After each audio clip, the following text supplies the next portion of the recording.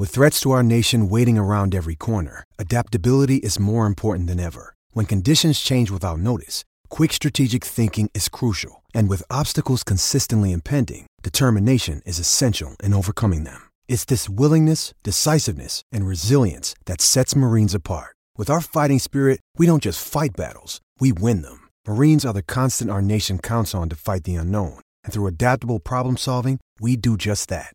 Learn more at marines.com. When you need mealtime inspiration, it's worth shopping Kroger, where you'll find over 30,000 mouth-watering choices that excite your inner foodie. And no matter what tasty choice you make, you'll enjoy our everyday low prices, plus extra ways to save, like digital coupons worth over $600 each week. You can also save up to $1 off per gallon at the pump with fuel points. More savings and more inspiring flavors make shopping Kroger worth it every time. Kroger, fresh for everyone. Fuel restrictions apply. With Lucky Land Slots, you can get lucky just about anywhere. Dearly beloved, we are gathered here today to... Has anyone seen the bride and groom?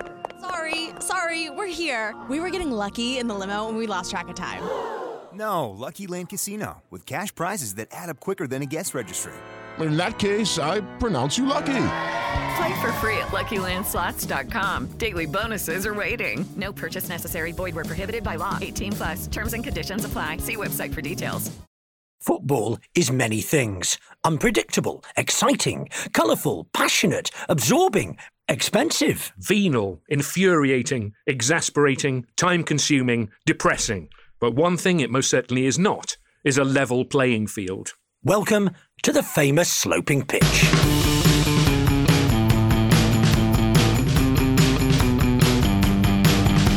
In a week where a 15-year-old played in the Premier League and a 13-year-old played for Glenavon in the Irish League Cup, providing an assist, incidentally. FIFA welcomed the news and congratulated the club, saying FIFA believes that young people are essential to the future of the game and have long wanted to increase profit by harnessing child labour. They cited the World Cup draw and claimed that Jermaine Janus' role, for example, could easily have been done cheaper and better by a small child, and all for the price of a few Panini World Cup stickers. Yes, no, it was interesting, wasn't it? Ethan Nwaneri playing for Arsenal. It's on the one hand brilliant that a 15-year-old was the youngest player in Premier League history, which, as we know, is all the history football is now interested in. But yes. Brilliant also that he came on in the 92nd minute, and he's ticked that box, but didn't really have a chance. Not like the 13-year-old for Glenavon to have an assist or something. Takes over from Harvey Elliott, doesn't he, as the youngest?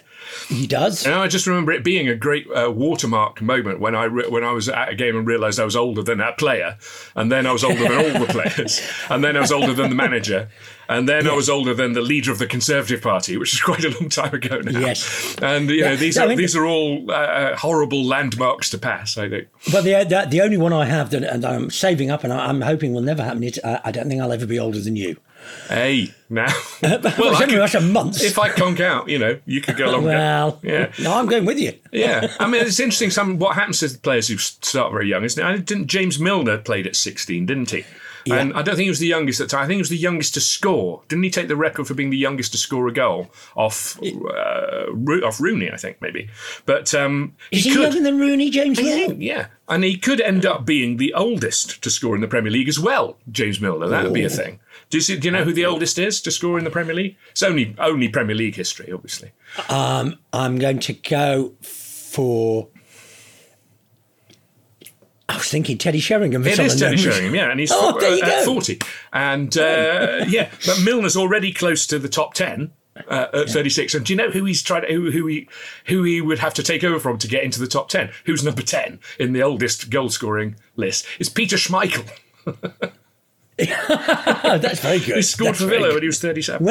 Once when I was at the Stoke training ground, I was fortunate enough to go there for a meeting about something, and I was talking to them, and they explained that they have any number of changing rooms, but they have an extra first team changing room because anybody who's under 18 can't get changed in the same room as the senior players.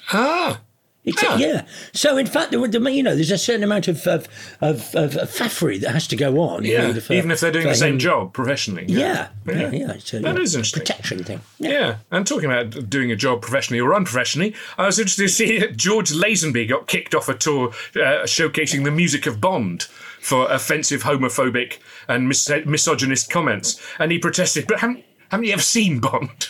Yes, exactly. I was just quoting the script. Yeah, exactly. And it wasn't. The great thing about this story was it's in Australia, so they're obviously a lot more in your face there. And it wasn't just like some discreet complaints afterwards or letters to the local paper or anything. People stood up during his anecdotes and shouted out, "This is offensive," while he was talking. Which is, is fantastic. And George Lazenby commented afterwards, "This never happened to the other fella," which is good. Which is good. I saw Celtic just failed to make a whole year unbeaten in the SPL with a 2-0 defeat by St Mirren coming 364 days after their previous failure. And as if to prove that if we fail to learn from history, we're condemned to repeat its mistakes, they played in a grey change strip, like Fergie's United did all those years ago when they lost at Southampton, even after changing their kit at half-time. Who thinks grey looks good? Mad Men, that's who. From the series Mad Men. Yeah, but I mean, and the other thing is, like you say, they need to learn. I mean, it's long ago they stopped wearing top hats, isn't it, to play? Yeah. And they should have learned the same thing about grey kits, that clearly this wasn't going to work. Incidentally, they were 364 days unbeaten, weren't they? Yes. But was or is this year a leap year? I'm hoping that they can be 2 days short. Yeah, no, I think 2020 was a leap year. So we could phone our friend Gordon Kennedy, who was born on the 29th. Married on the 29th of February. And born, I think. Was he? And born. Oh, okay, cool. I was maybe married. Yeah, I was with Gordon. It's your third wedding anniversary. Yes, been married for 12 years, kind of thing.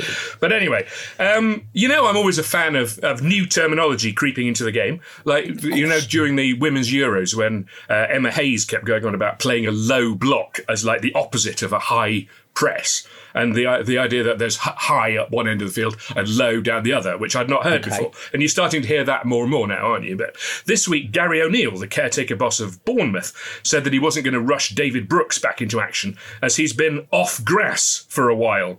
And I hadn't heard that. I'd heard that said before. And, I don't know much about this sort of thing, but if he's off grass, he should be raring to go, shouldn't he? I mean, rather than stuck on his sofa eating kebabs and watching Rick and Morty, he should be fit as a fiddle, shouldn't he? Yeah, that's a horrible phrase. I'm off grass. Yeah, no, I've heard that a couple of times this week. Actually, Gary O'Neill did it first, and then anyway, and I heard a new boss say he couldn't wait to get on grass. So maybe he's worried about the stress of his new position. Is this a common consciousness thing? I don't know. I think football someone says a thing and then it becomes football language. I was always interested when that happens. Anyway, we move on to David Beckham. Got a lot of kudos, didn't he, for queuing up with the hoi polloi to see the new Queen in a Box attraction at Westminster Hall, because he could easily have used his status as ambassador for Qatar to jump to the front of the line. Apparently, you'd have thought so, and get an invite. I mean, I thought it was, I thought it was a fantastic thing that he did, because you can't help feeling it was an act of raw cynicism. To tell you the honest truth, here's a man who is spitting feathers about not getting a knighthood, and he's obviously seen that Colonel Tom bloke, and he thought, I could do something like that. I could queue up for 12 hours. with normal people and pretend I want to.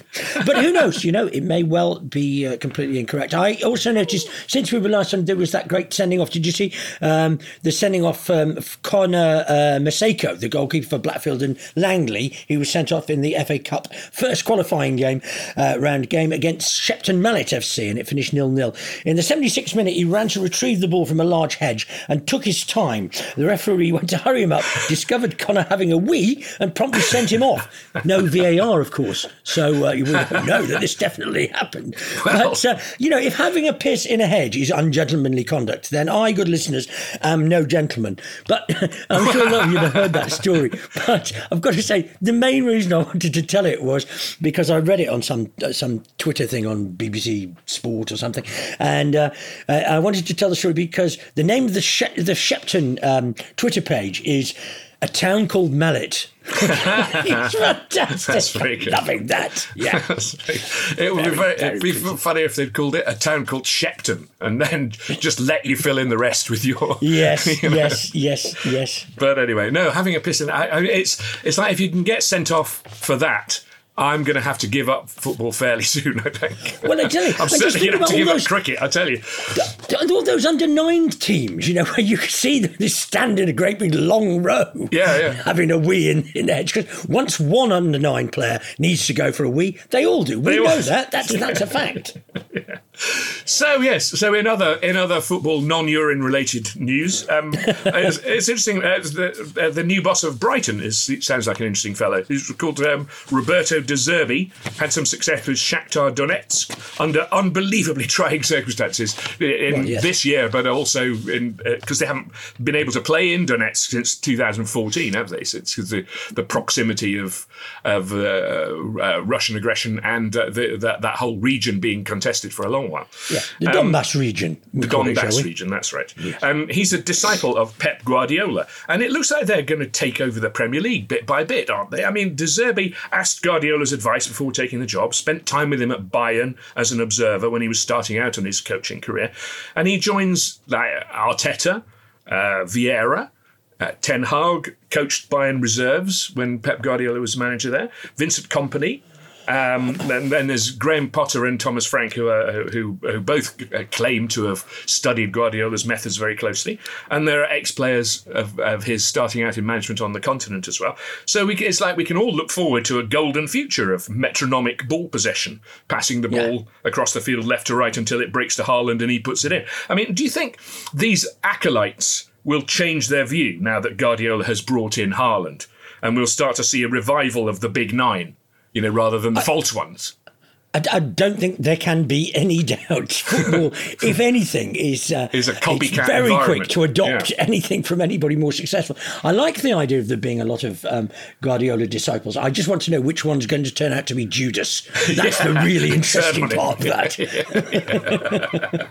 Well, I think they're all susceptible to doing anything for pieces of silver, aren't they? That's football. Doubting Thomas Frank, etc., etc. We can work on that.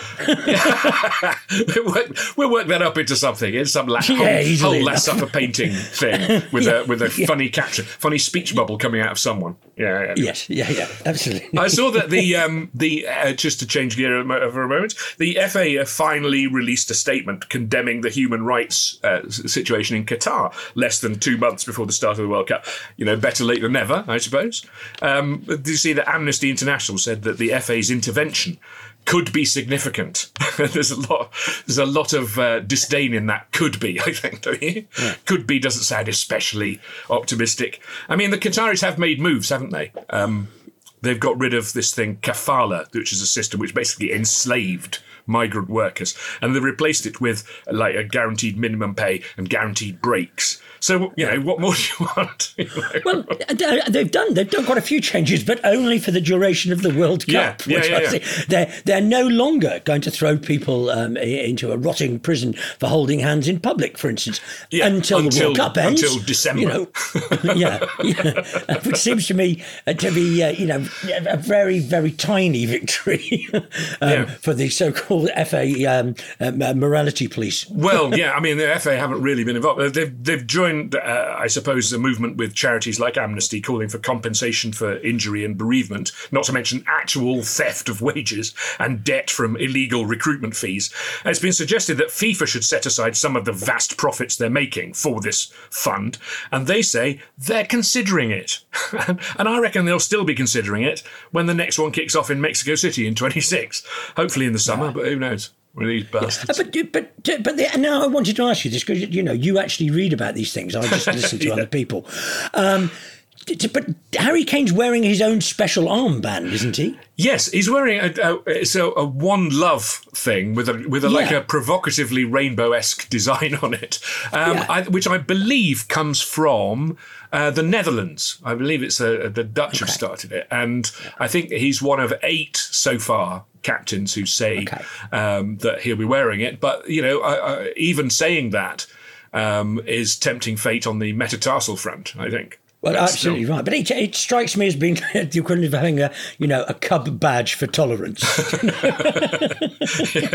It says again a tiny thing. Yeah, and it was disappointing to read just today that the new government of Liz Truss is going to have an impact on football by the look of things. Do you see? By the way, the clip of her and her husband arriving at the funeral and of the Queen and the Australian television commentators not knowing who she was?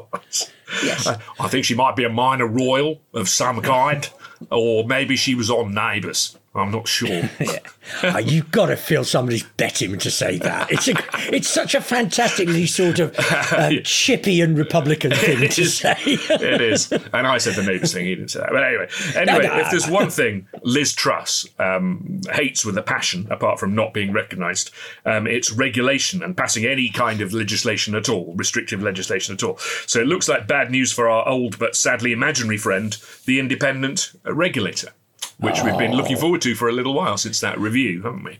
Well, it's all went very quiet on the independent regulator front when Gary Neville firmly put his support behind it. I noticed. But I mean, clearly, we know, we've said this a billion times, quite a few times, this is exactly what is needed. I think it only feels like a billion. But what it's going to do, if they just discreetly shove to one side the idea of an independent regulator, it's going to give the Premier League a free hand to design what it's calling its New Deal for football, design it just the way it wants to, which is by throwing crumbs and the occasional bone to the rest of the pyramid and letting market forces do the rest. I hate to say I miss Boris, if it's going to be like this. Well, and this will be music, of course, to the ears of Todd Bowley, will it not? Oh, well, and he was in the news, wasn't he, last time we did one of these, having given Thomas Tuchel the boot and appointing Graham Potter as his new whipping boy. Manager. Yeah, and suggesting playing 12 would make the team more effective than playing 11. His 4-3. 4-3. 4-4-3, that's right. Well, he clearly likes being the centre of attention, doesn't he, Mr. Bowley, unlike his reclusive predecessor? Because he went on, didn't he, to reveal what he thought English football should do, basically offering to be the guiding hand English football has been waiting for, if not an independent regulator.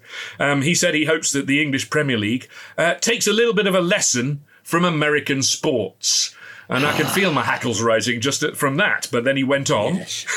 I can feel, our listenership bristling and muttering darkly about playing in helmets and shoulder pads. But still, What does he have in mind? And the headline grabber, there were several things he has in mind, but the top one was the idea of an all-star game like they do in America when the NBA's Eastern Conference plays the Western Conference. And the teams are apparently selected by fan voting, God help us all, with some player and media input. I imagine quite a lot of the player input runs along the lines of, I'm injured, mate. But Bowley correctly divines, politically at least, that there is a north-south divide in the country, and particularly in football, where I suppose you'd say the obvious powerhouses are London and the northwest. But why? What would be the point of cramming this into an already crowded schedule? See, what American sports don't have, it seems to me, is a layer above the top echelon to aspire to, which for football and for cricket and for rugby is the international game, is playing in the World Cup. Americans just call their tournaments the World Series, even though they only have American teams in them. So an all-star game is a kind of recognition that is not otherwise available. And, of course, Bowley owns a baseball team and a basketball team, so he's involved in this system in the US. He points out that the MLB All-Star Game raised $200 million this year, and he suggests that this could be a way to funnel more money into the pyramid, which is a crowd-pleasing idea in a way. And one can't help thinking it would turn into a way of Premier League clubs slyly reducing their responsibility in this area. Well, look, we're doing the All-Star Game. That'll take care of it. You don't have to do anything now. We don't have to do any more trickle down. Yeah, I mean, it's an idea slightly worse, I'd have to say, than Soccer Aid, and Soccer Aid is a terrible thing. But I also, it makes me think, because they very proudly say, but he's got a lot of experience. He's got an NFL team and has he got a baseball team or a basketball team? He's got both, a baseball and a basketball. And a basketball team and an NFL team? I'm not sure about that. I know he's got a baseball and a basketball. Okay. Well, it says to me that he's a man that doesn't know what sport he likes best then, rather than, no. And clearly football, he knows soccer, whatever you want to call it, he knows very little about. I decided to try and be as fair as I could on him because clearly you get these little, sound bites and you think, oh, yeah. And so I've read the interview in full, and yes, it's just as frightening as it seemed from the sound bites, I have to say. It's tremendously sort of arrogant, isn't it, to come in and say, I can fix this. This is all you need is me to fix this. Yeah. Yeah. It's like coming around, going to a party, a housewarming party, and saying, you know what, you could knock all this through. You could have a much bigger room. Yeah. There's so many parts of that idea that I don't really recognise. Being invited to somebody's housewarming party, one, that's one of them. Having any suggestions for building work, two. But I'm going to have to work on my references. I mean, but I can't. This isn't going to take off, is it? I mean, it could theoretically it could become as much of a fixture in the calendar as the Watney's Cup or that 3 versus 6 game that we keep mentioning when we join the common market. Colin Steen's finished out. Maybe we could have a home nations versus the EU All-Star game to celebrate us getting out of there, or perhaps the moment's passed. What do you think? And there were a number of England versus the rest of the world games, weren't there, in the early 60s? Well, 2, I think. So and I think that part of the trouble is. First of all, obviously all of their sports and our sports are quite different. There's tons of things that are different. There's things like relegation and promotion. We don't have a college system, which means that... Well, this is his other idea, isn't it? The other thing that set my teeth on edge was his idea to have relegation playoffs. And he said, why don't we do a tournament with the bottom 4 sports teams? Leaving aside for a moment that calling them sports teams is blinking odd.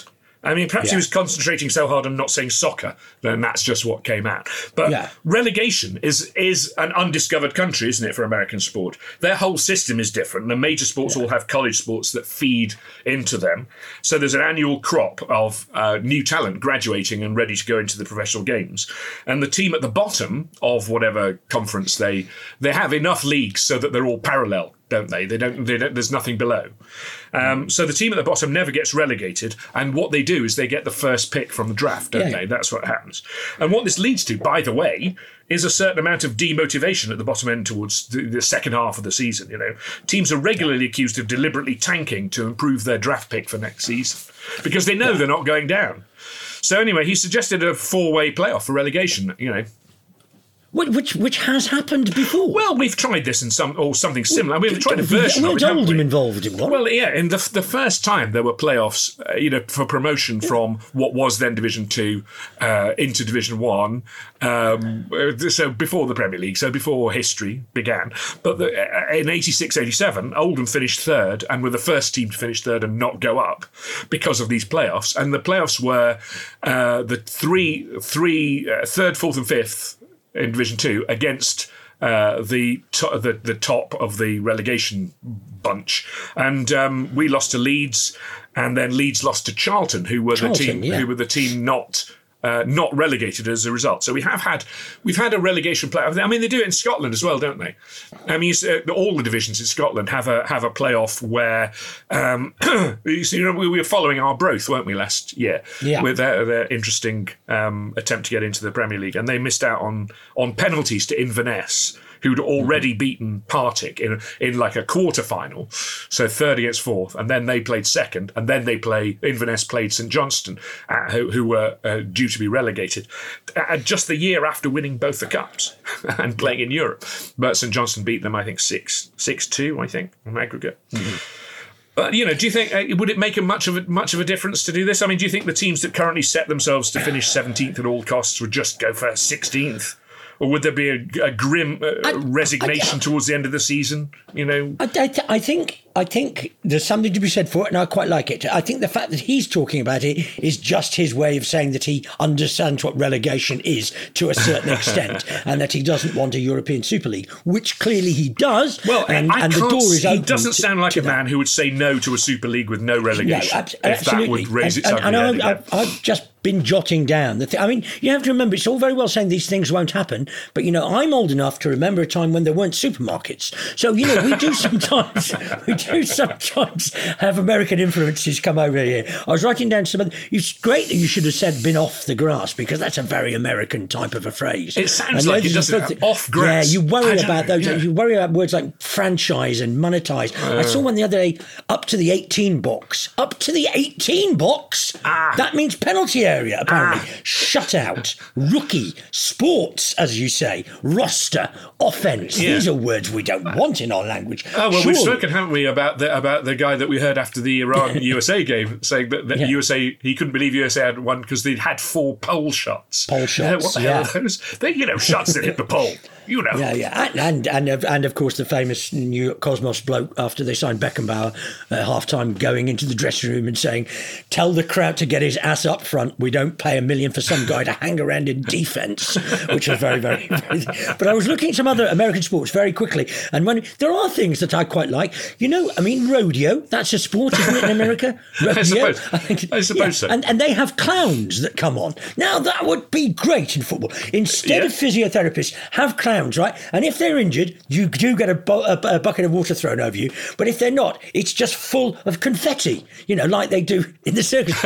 Heaven knows, Chris, we have a game that needs more breaks like that. We need an independent regulator. That's what we need. Keep the clowns out of football. Yes, what's this Bowley clown idea? Where's that come from? All of a sudden, he's clearly insane.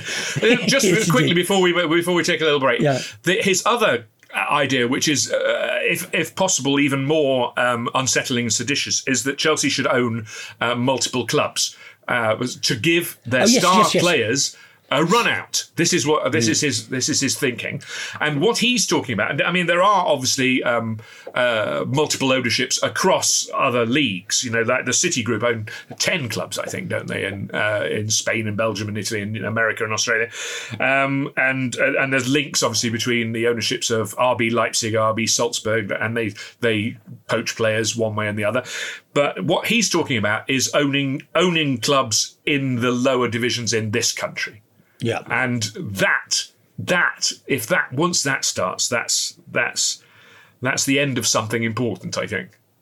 I think you're absolutely right, and there's so many other things we could talk about on this, and so we'll do it another time instead of doing it now, and then again another time. And anyway, the time clown has just come in and told me that we need to take a break, and I, for one, I'm going to go to a Chelsea versus Millwall tailgate party outside of the Den.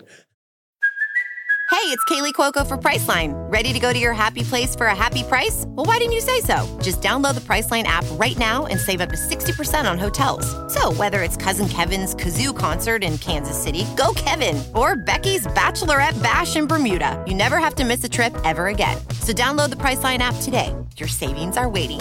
Go to your happy place for a happy price. Go to your happy price, Priceline. Okay, round 2. Name something that's not boring. A laundry? Ooh, a book club. Computer solitaire, huh? Sorry, we were looking for Chumba Casino. That's right, ChumbaCasino.com has over 100 casino-style games. Join today and play for free for your chance to redeem some serious prizes. ChumbaCasino.com. No purchase necessary. Void where prohibited by law. 18+ terms and conditions apply. See website for details. It is Ryan here, and I have a question for you. What do you do when you win? Like, are you a fist pumper, a woohooer, a hand clapper, a high fiver? I kind of like the high five, but if you want to hone in on those winning moves, check out Chumba Casino. At ChumbaCasino.com, choose from hundreds of social casino-style games for your chance to redeem serious cash prizes. There are new game releases weekly, plus free daily bonuses, so don't wait. Start having the most fun ever at ChumbaCasino.com. No purchase necessary. VGW Group. Void where prohibited by law. See terms and conditions. 18+.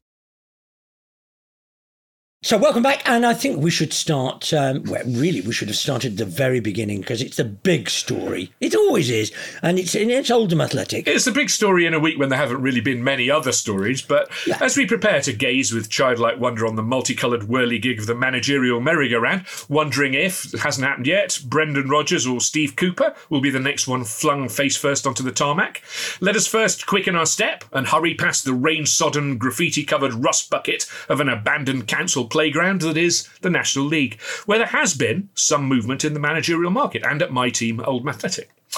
Since we last spoke about them, I've been to my first Vanarama-sponsored fixture away at Woking with two of my sons and our friend John, who is one of our listeners as it happens. So hi, John, and thanks for driving, and for mentioning that the ground is within pointing distance of the Woking Pizza Express that was famously Prince Andrew's alibi. Apparently he doesn't sweat, not even when he's enjoying a hot American. As we walked in, it was raining, so one whole side of the ground was empty as people scuttled for cover, and Woking were in red and white halves, while Oldham were in green with blue sleeves. It could only have looked more non-league if Ronnie Radford was playing. Woking dominated the game, looked far better than us. We had occasional spells of decent possession, and Mike Fondop Tallum hit the bar early on, always a signifier that it's not going to be our day. And sure enough, we ended up letting in 3 goals. Pretty easy goals, actually, as our defence kind of just stood and watched them happen. And our late consolation goal was given offside. And bizarrely, as we traipsed out into the rain, we could see the Woking players and fans were celebrating as though they'd won the cup. I mean, it didn't feel like we were the overdogs. It was frankly dismal stuff. And sure enough, the next day, the 6th coming of the Lord, John Sheridan, which had begun with such high hopes of another Shesurrection at Boundary Park, ended in Shesignation. And such is Sheridan's popularity after his 415 games for the club as player and manager that news of his latest departure was greeted with calls for a statue to be erected, or Shez erected, at the ground. And the new owner, Wallace and Gromit character Frank Flatcap Rothwell, announced that Shez would be in charge for another game so that he could get a proper send-off from the home fans. I'm not sure I've heard of that happening. Have you heard of that happening? Apparently Michael Flynn was in charge of one more game after being relieved of duties at Newport, and they beat Scunthorpe 3-0. But usually, though, the relationship has broken down irretrievably, hasn't it? Yeah, and that's why I think they should be given one more game. So if you hate them, you can really have a proper good go. Yeah, unleash. Yeah, exactly. You got sacked yesterday morning, for instance, could be something, etc. Yeah, exactly, yeah. I mean, usually the academy guy gets to be the interim manager or something, doesn't he? But so anyway, on Saturday, we played Eastleigh in Sheridan's grand finale. Went to goal up early on. 2-1 down by half-time. Equalised just past the hour and won it with a minute to go. So, you know, quite a celebration for John Sheridan. It showed both sides, the losing at half-time, winning last minute, the things that we remember from John Sheridan's stewardship. But anyway, I mentioned a couple of weeks ago that we were becoming a team of kids of famous former footballers. And on Saturday, the winner was scored by Charlie Wellens, son of Richie, who, as it happens, was a member of Sheridan's first Oldham squad. And we gave a debut to James Carragher, son of James Carragher off of Sky, who tweeted, "Get in," after the game, which is something I guess I'm going to have to learn to come to terms with. He's an Oldham fan now, apparently, Jamie Carragher. And now, ironically, or is this ironical or is it just a coincidence? No, I think it is ironical. Eastleigh's 2 goals was scored by Danny Whitehall, whose dad, Steve Whitehall, used to play for us. Anyway, speaking of having kids of former players in the team, did you see that Wayne Rooney this week admitted deliberately booting Alex Bruce because of his dad, Steve, trying to make a name for himself as a young player? How what's the thinking behind that?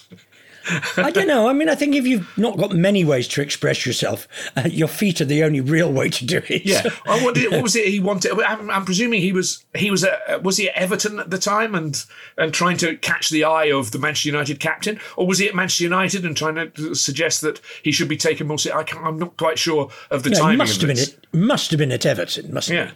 I mean, I think we've all wanted to boot something because of Steve Bruce at one time or other. Steve Bruce himself, but anyway. At Oldham, the new manager was announced on Tuesday morning, first thing, although there were pictures of him at the ground at the weekend on Twitter. It was as though they didn't want the news to get out until the Queen was in the ground, in case the shock woke her up.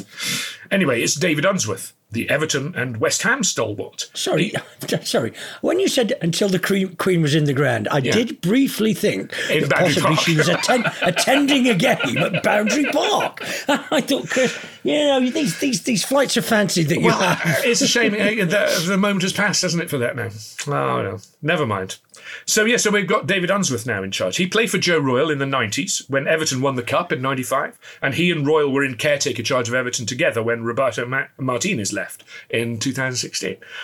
Joe is now a director and advisor to the new regime at Oldham. So this is either, two ways of looking at it, it's either jobs for the boys, or it's an exciting opportunity for the man who's had considerable success running the Everton Academy for the last decade. I mean, we shall see, I guess. What seems certain is that this move has been in the works for quite a while, and maybe that's seeped through to the players and made life more difficult for Sheridan these past few weeks, because when they took over, Sheridan had already agreed to stay with the previous regime. And so when a new regime comes in, I mean, look at Todd Bowley. They want their own guy, don't they? They want their own guy. They don't want to hang on to the leftovers of the previous regime. But anyway, in his first interview, Unsworth spoke well. He seems really enthusiastic. He did say this: every detail, every stone unturned.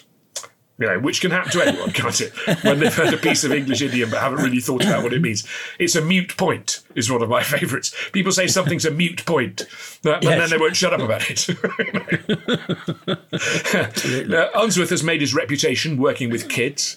And I guess we shall see now how he gets on with kids of famous fathers, and in one case, grandfathers. I mean, if we see one of the famous dads volunteering to run the line on a Saturday, I guess we'll know he's doing okay. Yeah. I've got to say that this now brings me to mind, because obviously my team, Stoke City, also have any number of the children or indeed grandchildren of professionals. Now, you remember there used to be that, probably still is, knocking about somewhere, the old quiz question of teams with unique surnames, for want of a better word, second names. So Argyle, Hotspur, etc., etc., etc. Well, it seems to me that now that either Stoke or Oldham could bring in a new one, which is and Sons. I think Oldham and Sons, or Stoke and Sons, could be a great new name. Not that I'm obviously, happy with changing names. I'll leave that to Todd Bowley. Chelsea and Sons. Yeah.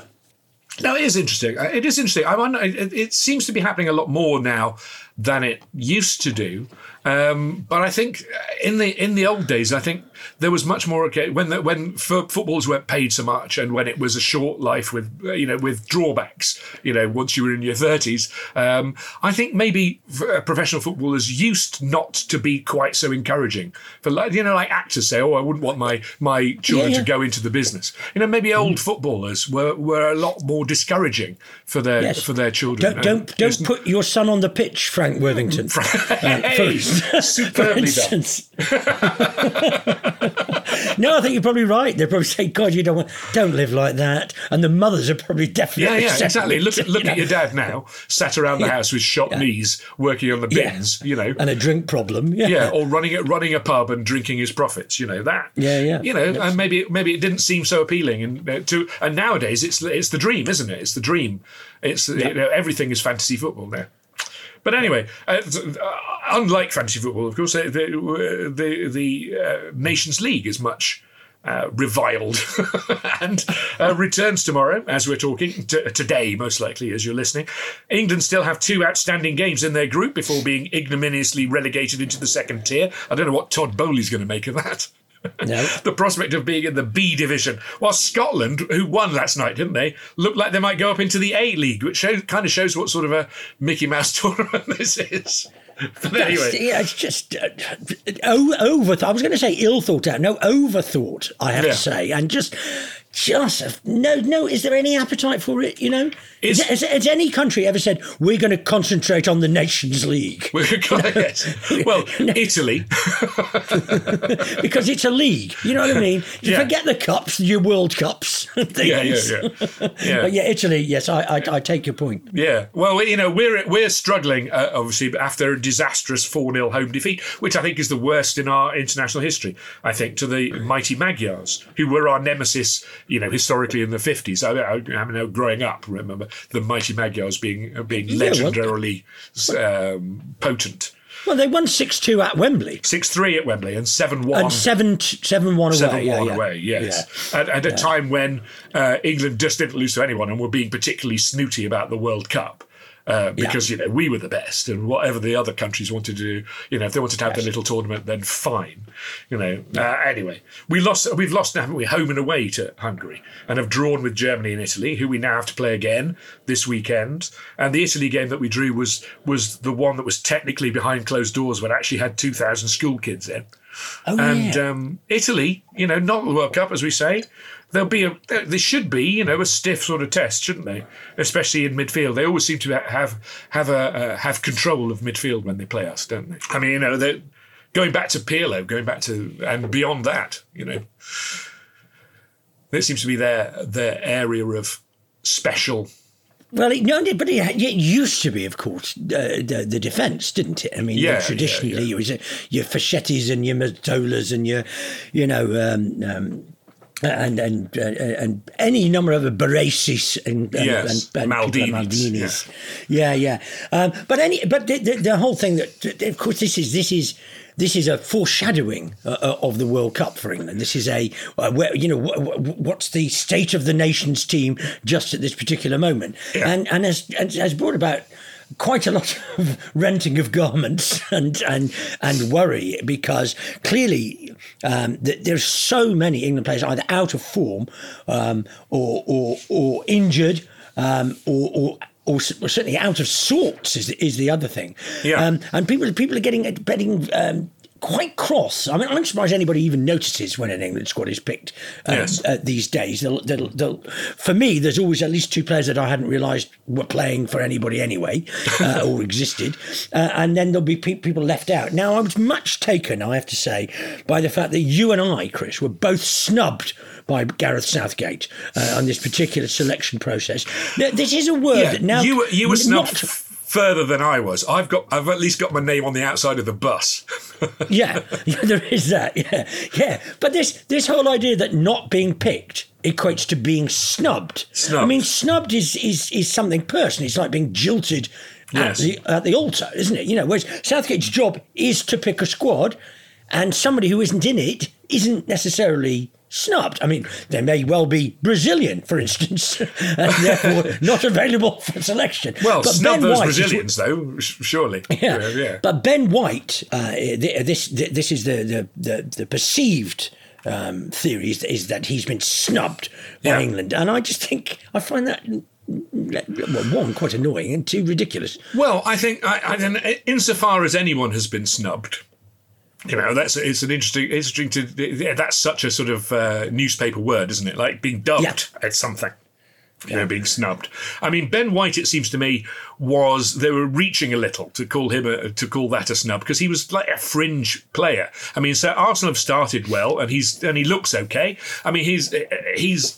I think the problem that Southgate is going to have most is with the defence the longer he keeps picking Maguire, because Maguire is not making the team at United anymore, and there are other players who are playing well in his position, and people can see that, and Ben White is one.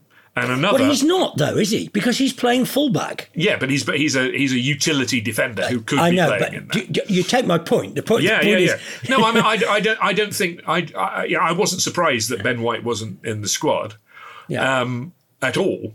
I think it just shows what in terms of snubbing, it would be a snub if he'd left Maguire out. And it would be you could almost call it a technical snub. There are voices raised in support of Rashford and Sancho, because people are always looking for United players to be snubbed.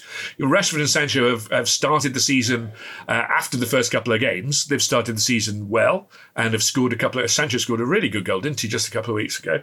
Rashford looks like he's getting back to his best. I mean, and maybe if they show a little bit more, by the time the World Cup comes around, there'll be an option. I think one of the things that is that is slightly worrying about Southgate's squad is that they had, as we said earlier, the last time they played, they lost 4-0 at home to Hungary. And you look at that squad, and the only player who is carrying the can for that, in terms of being left out, is Conor Gallagher, who was basically playing his second or third, fourth time, and is struggling a little bit at Chelsea, and I think has gone back to the under-21s. And so he shows a lot of loyalty to players who've done it for him, but he also shows a lot of loyalty to players who've been fucked over by Hungary at Molineux, And I think that's slightly worrying. And where that leads to is the thought that, who else is left swimming in the shallow talent pool? And if we're complaining about Ben White, who's an estimable player, and Rashford and Sancho, who else is there? I mean, there were some people who thought that Harvey Elliott might get a go. He's very young still. He's playing well. I think for myself, I was pleased to see Eric Dyer come back in, because Dyer has been. I was saying this last season, in the second half of last season and the start of this, Dyer has been like the eye-catchingly dominant centre-half in the Premier League, I think. And so I'm glad to see that, he's been de-snubbed, I think.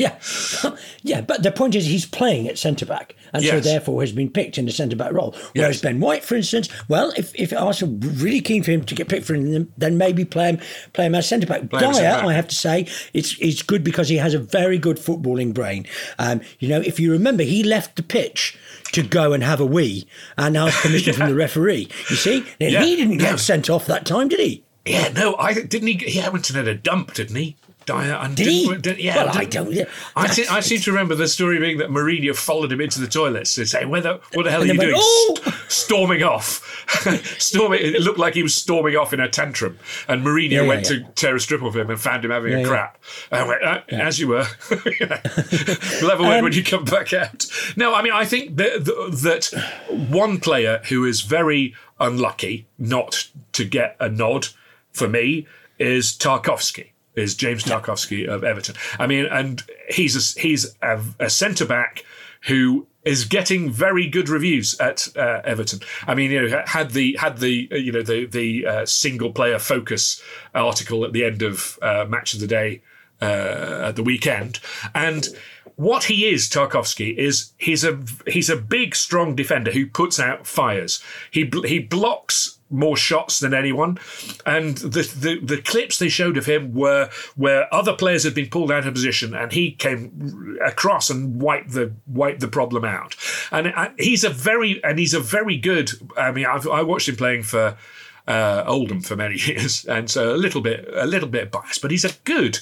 The problem with Tarkowski is he's not all that quick, but he reads the game really well, and he plays well with it. I mean, he was pinging crossfield passes for Everton at the weekend. To Gray, out to the right, yeah, exactly. And I think a much better and in much better form than Maguire, than Stones, who's in any way suspended, isn't he, for this because he was sent off against Hungary. Yeah. And Tarkowski, I mean, he's more in the mould of Martin Keown than Bobby Moore, but sometimes we kind of need that. I mean, I do find I find our defenders worryingly upright at times. If you watch Chiellini and Bonucci to a certain extent, if they have to in its last ditch, they will go to ground, as does Tarkowski. And sometimes I feel that it's considered somehow gauche in the new passing game to take man, ball, and indeed much of the pitch.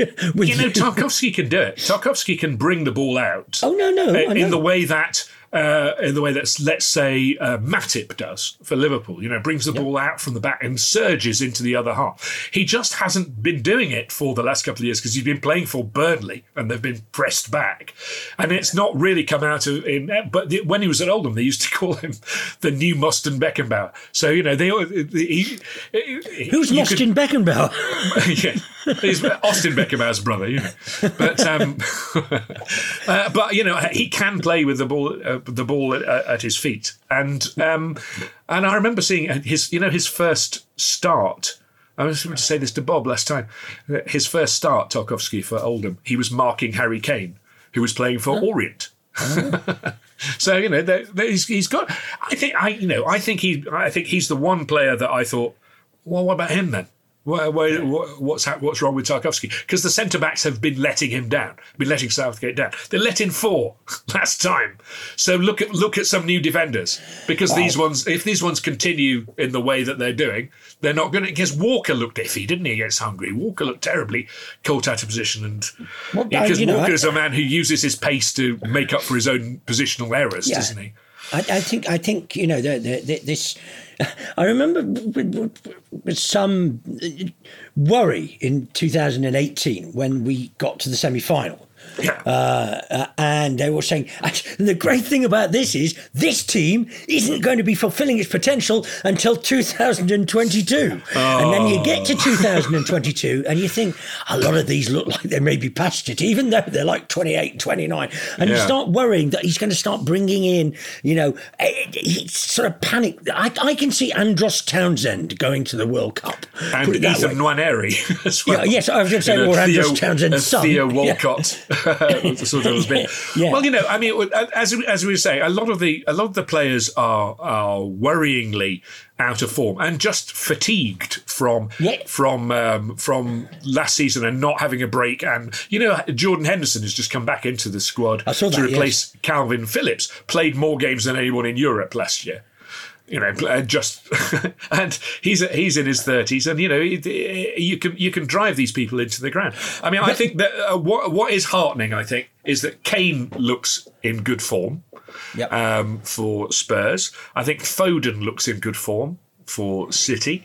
I think Bellingham looked really good against City for Dortmund.